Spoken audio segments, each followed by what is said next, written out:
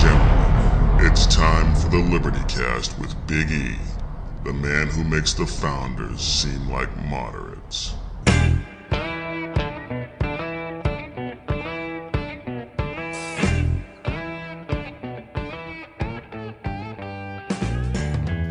Hey, what's up, y'all? Welcome to the Liberty Cast. I'm your host, Big E, and we had a pretty busy news week this week, and there's a lot to get to, so we may run long this time, and I still may not get to everything, so I'm just going to go ahead and forego the rundown I usually do and just dive right in.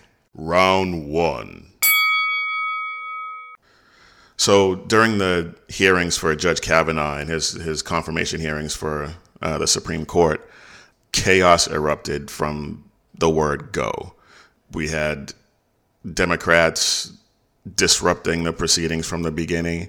We had handmaid protesters dressed up like the women from that stupid show, The Handmaid's Tale. We had Code Pink and their ridiculous hats disrupting the proceedings. Some dude standing outside in a full body condom. I mean, what is going on with these fools?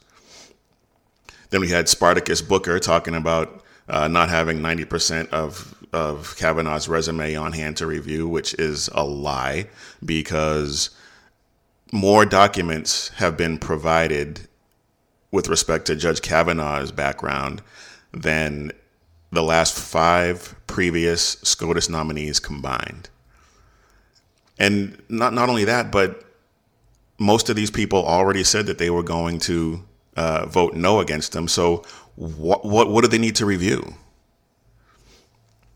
And then we had this fool Spartacus talking about how he was going to break Senate rules in his I am Spartacus moment. Now, I appreciate the comments of my colleagues. This is about the closest I'll probably ever have in my life to an I am Spartacus moment. That reference was wrong on so many levels, but you're not Spartacus. This was not an I am Spartacus moment, and you didn't break any rules because the documents that you were talking about releasing had already been cleared. So you just come off looking like the fool that you are. So, I mean, he's just ridiculous. He's an attention whore. And I think with that stunt and his subsequent talking about breaking the rules all over cable news, I don't think he helped his chances of winning the nomination for president in 2020. We also had Kamala Harris referring to the Constitution as that book you carry, which I was stunned by that because it's not just a book that Judge Kavanaugh carries around. It is the founding document of this country and the law, the supreme law of the land. And she's questioning the person who is, if he's confirmed, will be charged with interpreting that book that she referenced so casually and so flippantly. And then she went on to completely mischaracterize comments that he made. She took clips of his comments during the hearing where he was summarizing the position of an anti-abortion group and then taking those comments and characterizing that position as his own. I mean, I don't know how anyone can take this woman seriously. She launched her political career by having an affair with the former mayor of San Francisco, Willie Brown, who appointed her to a number of key positions. And then in her current position, she's having the taxpayers of Los Angeles pay for her travel expenses, totaling over $28,000, including hotels, airline tickets, meals. And then she even had LAPD provide her security detail statewide, not just in Los Angeles. So not only is she a homewrecker, but she's fleecing the taxpayers of Los Angeles out of their money. But circling back to the documents that they want to review with respect to Judge Kavanaugh, 2 points. One of which I already outlined. They already have more documents to review than the past 5 SCOTUS nominees. But second, I find it extremely disingenuous of them to demand these documents when they passed a 2,000 plus page bill that allowed government control of a fifth of the economy, and then said that they had to pass it to find out what was in it. But we have to pass the bill so that you can find out what is in it away from the fog of the controversy. So reviewing documents is not something that they ever take seriously unless it has something to do with a Republican Supreme Court justice nominee. Now, the bottom line is Judge Kavanaugh, he's going to get confirmed. He's eminently qualified, and during the hearing so far, he has conducted himself extremely well, and he showed poise and an extraordinary grasp of the law. So, and they don't have the votes to block him anyway. So they can keep grandstanding. They can toss out any accusations. They can come with any ridiculousness that they want. But unless he completely falls apart and has a meltdown in the hearings this week, he's going to get confirmed, and we're going to have an originalist on the court and bring some sanity back to some of these Supreme Court decisions. And I've read some of Judge Kavanaugh's decisions. Some of them I agreed with, some of them I don't. That's going to happen at any level. That's going to happen. But at least we can be reasonably certain that in his decisions, he's going to be interpreting the law through the lens of the Constitution, not through his political leanings. And that's pretty much all we can ask for. Okay, before we take a break, I want to touch on something else that happened this week. Big story that I'm sure you've heard of. Nike and their decision to make Colin Kaepernick the face of their new ad campaign. In the commercial that runs just over a minute, Colin Kaepernick is narrating, and there are clips of Serena Williams, LeBron James, some other athletes. And during his narration, he now famously says, "Believe in something, even if it means sacrificing everything." And so my question is, what exactly has this guy sacrificed? His career? No. That was already in the toilet. By the time he took a knee, in the previous 2 seasons, he was a combined 3-16, so he didn't even start every game. He had a 59 quarterback rating. He had thrown 25 touchdowns, 9 interceptions, 14 fumbles, lost 4 of them, and was generally regarded at this point as a below average quarterback. And those numbers bear that out. So anyone who says that he was and continues to be one of the best quarterbacks available in the league, they're saying that because that's what they want to believe and that's what they're being told to believe, because those stats tell a completely different story. Now, could he have gotten on a roster somewhere? Sure. There are quarterbacks with worse numbers than his during that time that played. But I told you in a previous podcast that he had a chance to be a Denver Bronco, but he turned it down. But the thing is, his stats were not worth the cost that most teams would have to deal with in terms of the circus that would come from signing him. Now, if he had stats like Tom Brady or Aaron Rodgers or Matt Ryan or even Ben Roethlisberger, teams probably would have been willing to deal with the madness that he would have brought with him. So if it wasn't his career, then what did he sacrifice?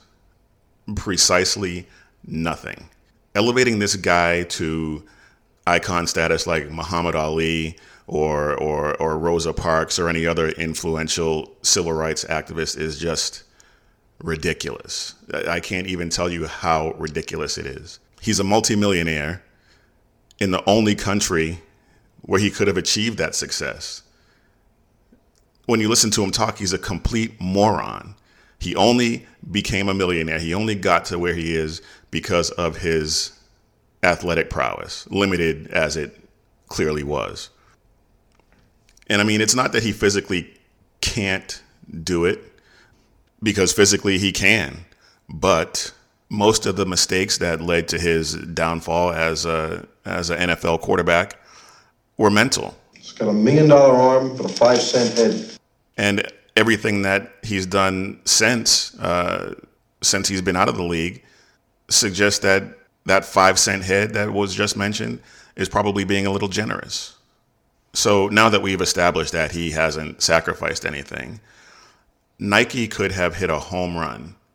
And I know that's a bit of a clunky metaphor considering that we're talking about a football player, but bear with me. They could have hit a home run if they had used someone like, I don't know, Pat Tillman, even though I know his family doesn't really want his name and his image being used in that way. But then there's Glenn Coffey. Anyone know who he is?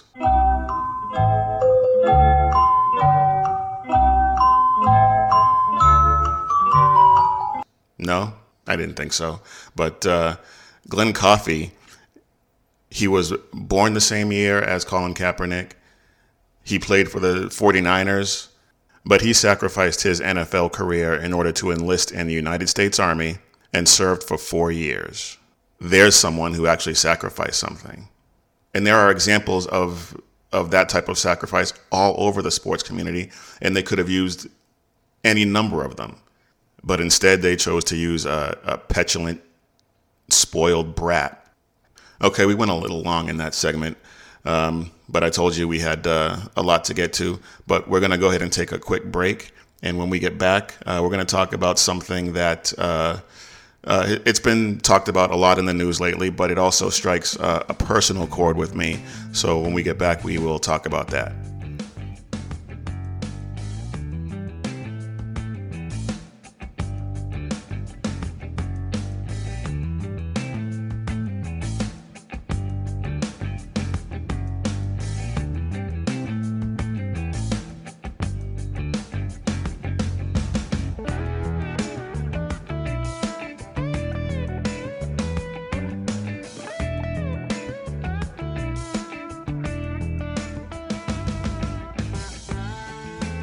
Welcome back to the Liberty Cast. I'm your host, Big E, and round two.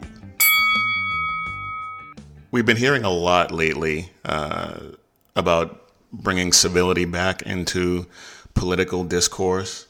And I know I've written about this, but I don't know if I've actually mentioned it on any of my podcasts. But does anyone out there who's listening remember Mary Matalin and James Carville? They were political operatives during the Clinton campaign in 1992. They met during this campaign. He was, I think he was Bill Clinton's campaign manager, and Mary Matalin was a strategist on Bush's campaign in 92. They met during that campaign and ended up getting married. And they're still married to this day. Everyone has varying beliefs and values, and of course it helps if everyone in your circle shares some fundamental values, but you're bound to disagree with them from time to time on various things. I had a friend that I've known for over 30 years. We went to junior high and high school together, and the group of friends that we were a part of, I'm still close to this day. For the most part, but I'll get to that in a second. But like I said, I've known him for a long time, and although I didn't go to his wedding, I've known his wife pretty much since the beginning, and she and I never agreed on anything politically. And whenever we got together, we would debate, and we were friends, and we agreed to disagree. And I've shared that dynamic with a few people in my life, until Barack Obama came along, that is. And up until then, when it came to political discussions, I could debate, disagree, and there was always a sense that the friendship that we had transcended any political disagreements we had. But leftists have always had this air of superiority. They believe, and they have believed for a long time, that their beliefs are morally superior, and if you disagree with them, you're not as virtuous as they are. And ever since Obama hit the scene, if you disagree with them now, you're a racist. And if you happen to be black, you're a self-loathing black person, not worthy of being black, which is what this person with whom I used to playfully debate said to me. And that was before she then insulted my wife. So she and I don't speak. And her husband, the guy that I've known since I was 12, he and I don't speak anymore either. And I told that story because I got a call this week from another friend of ours who was baffled and hurt that this guy now doesn't want to speak to him anymore because of their different political beliefs. These are guys that, like I said, I've known for over 30 years. And we grew up together. We went to high school together. We were teenage boys together, and we did teenage boy stuff. We had a bond that should transcend this nonsense. And now with Trump in office, it's gotten even worse. If you disagree with the leftists, then not only are you a racist, but you're a Nazi, or you're a Russian agent, or a white supremacist, or, like I said, a self-loathing black man, which ties into the morally superior attitude that they have that I mentioned earlier. I mean, who wouldn't find themselves morally superior to a Nazi, or a white supremacist, or a Russian agent that wants to harm this country? And that's why they find it so easy to cut off contact from quote unquote friends and to incite violence against strangers. Now, we've established why this is happening. They believe that they're morally superior and they're better than you and more virtuous than you. Some people seem to think that with the right leadership, we can turn it around. I don't think so. I think we are in for a very prolonged period of divisive, hateful political discourse in this country. Barack Obama was supposed to usher in a post-racial, more inclusive era in political discourse in this country, but he became the most divisive political figure in perhaps our history.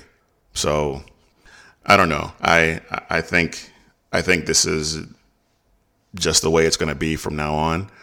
Hopefully I'm wrong, but I doubt it. All right, we're going to go ahead and take another break. And when we get back, I'm going to talk about some gun laws that California is trying to push through. 8 new gun laws in the state of California, as if they didn't already have enough. But we'll talk about that when we get back.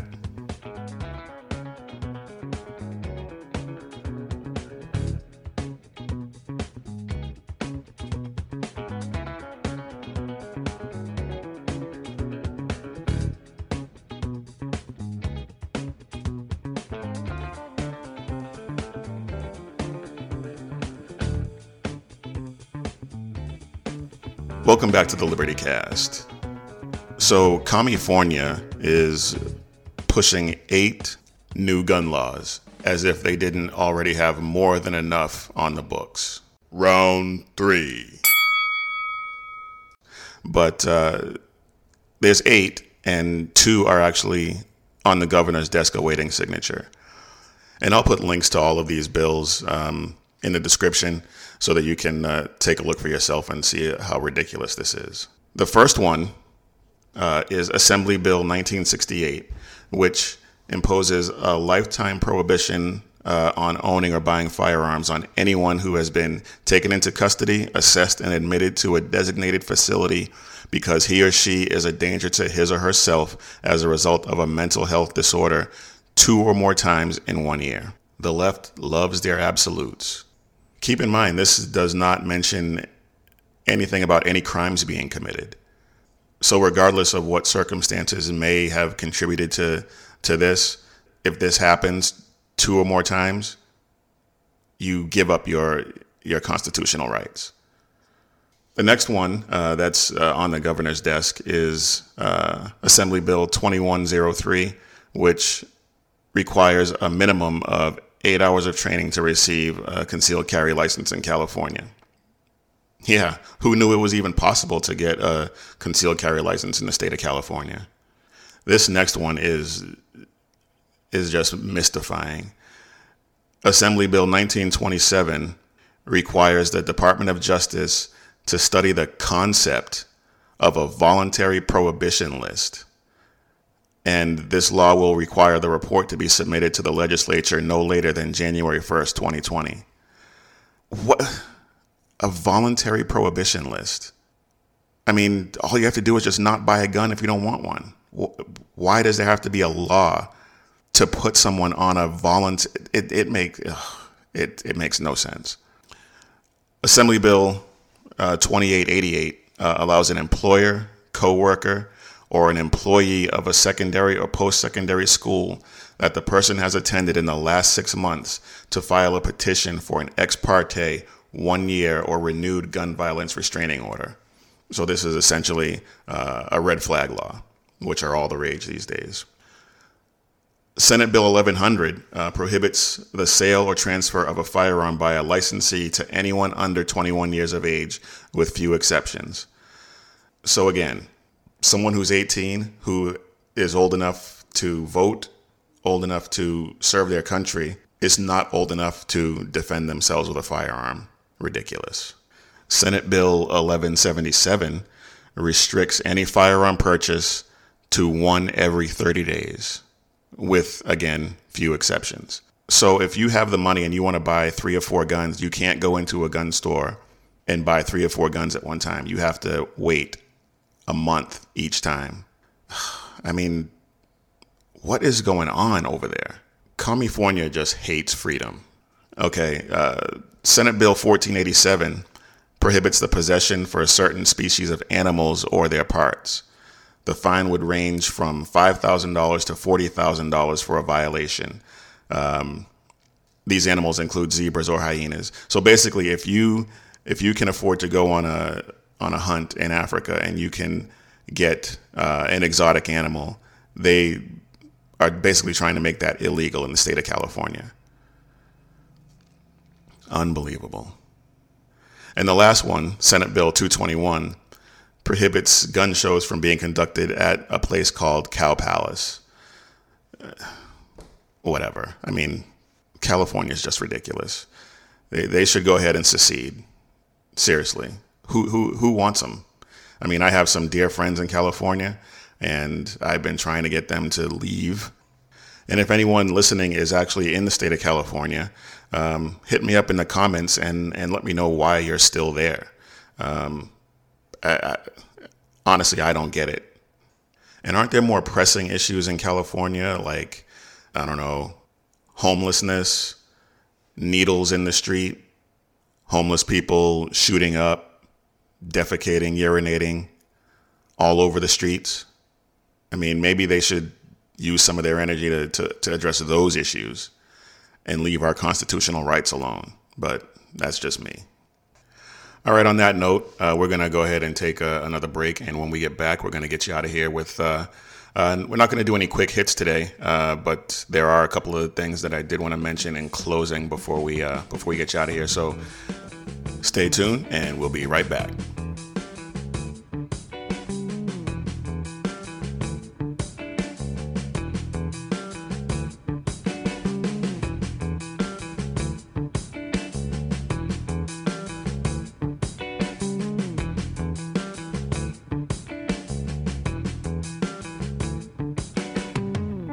Welcome back to the Liberty Cast.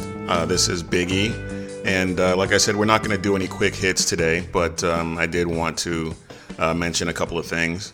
Well, I wanted to mention one thing, and then I'm going to nerd out for a little bit, so bear with me.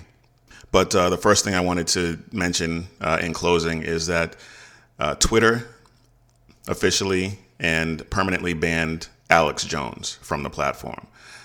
Now, as I've mentioned before, big tech, Twitter, Facebook, Google, YouTube, all of those platforms, they're all run by hardcore leftists. And as I mentioned earlier in this podcast, they have this visceral belief that they have moral superiority over everyone who disagrees with them.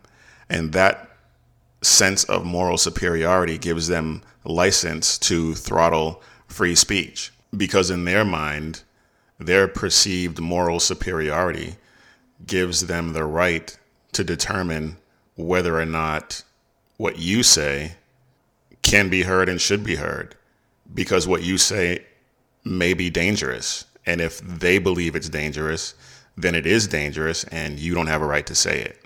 Here's the thing. If they believe that their arguments, that their beliefs are so much better, then they should be able to withstand a disagreement. They should be able to withstand somebody like Alex Jones or me or anyone else coming at them with an argument. They should be able to take it. They should be able to argue their points and win those arguments if their beliefs are so superior. And yet, every chance they get, they do what they can to silence their critics. And that just proves the weakness of their arguments. So Alex Jones is going to be fine. He has his website. He has other means of getting his message out. His subscribers have gone up since all of this happened. So he's going to be fine. But what happens when it's somebody who doesn't have the platform that he does? What happens when it's somebody like you or I who don't have the resources to get our message out the way he does? It's only a matter of time before something like that happens. So with the midterm elections coming up, get out and vote, contact your representatives, let them know that what's going on is unacceptable. We're going to have this conversation again. There's no doubt about that, but we're running long. So I want to go ahead and get you out of here and move on to something a little more lighthearted and nerdy. As you all know, I am a huge comic book nerd. I have seen every Marvel movie, every DC movie multiple times. All the Marvel Netflix shows I've watched. And even though it just dropped on Friday, I finished watching Iron Fist last night. And so this is going to be a little bit of a review. And if you're watching it now, or if you plan to watch it, I will do my best to not spoil it. The first season of Iron Fist was pretty bad. I watched it, and upon first viewing, I thought it was pretty good, but I think it was just that I was excited to finally see that character in live action. But as I watched it again and watched some of the fight scenes in it, I realized that it was actually not good at all. Finn Jones was a terrible casting choice for the role. They got all the other casting right. Jessica Henwick has been really good, but Finn Jones in the fight scenes and even the story itself just wasn't that great. That was an origin story, and origin stories often are not the greatest, but they did a terrible job with that one, and everybody knows it. Now we have season 2, and it is much better than season 1. They got the fight coordinator from Black Panther and the Rocky movies to choreograph the fight scenes, and you can tell the difference immediately. Finn Jones, not a martial artist, but looks a lot better performing some of the moves. And like I said, the story is just a lot better, a lot more compelling. And if you are a fan of Marvel, if you're a fan of the Marvel Netflix shows, if you're a comic book nerd at all, you definitely want to check it out. It's worth your time. You may not want to binge it like I did, but like I said, it was only 10 episodes, and it only took me a couple nights to get through, and it was worth it. Not like the first time, the first season, which was, as I was watching the first season, like I said, I was thinking to myself that it was a pretty decent show, but as I look back, I realized that it was actually pretty bad. I can say with all confidence, though, that will not be the case in a few months looking back on this season, because there was also a post-credit scene at the end of the final episode, and it sets up beautifully season 3. And it will, if you're a fan of Iron Fist, if you're familiar with the source material, you will be excited for season 3. Okay, I guess I've rambled on enough about Iron Fist, so we're going to go ahead and close it out. I want to thank you all for listening, downloading, subscribing to the podcast, and as usual, keep your head on a swivel and stay safe, everybody.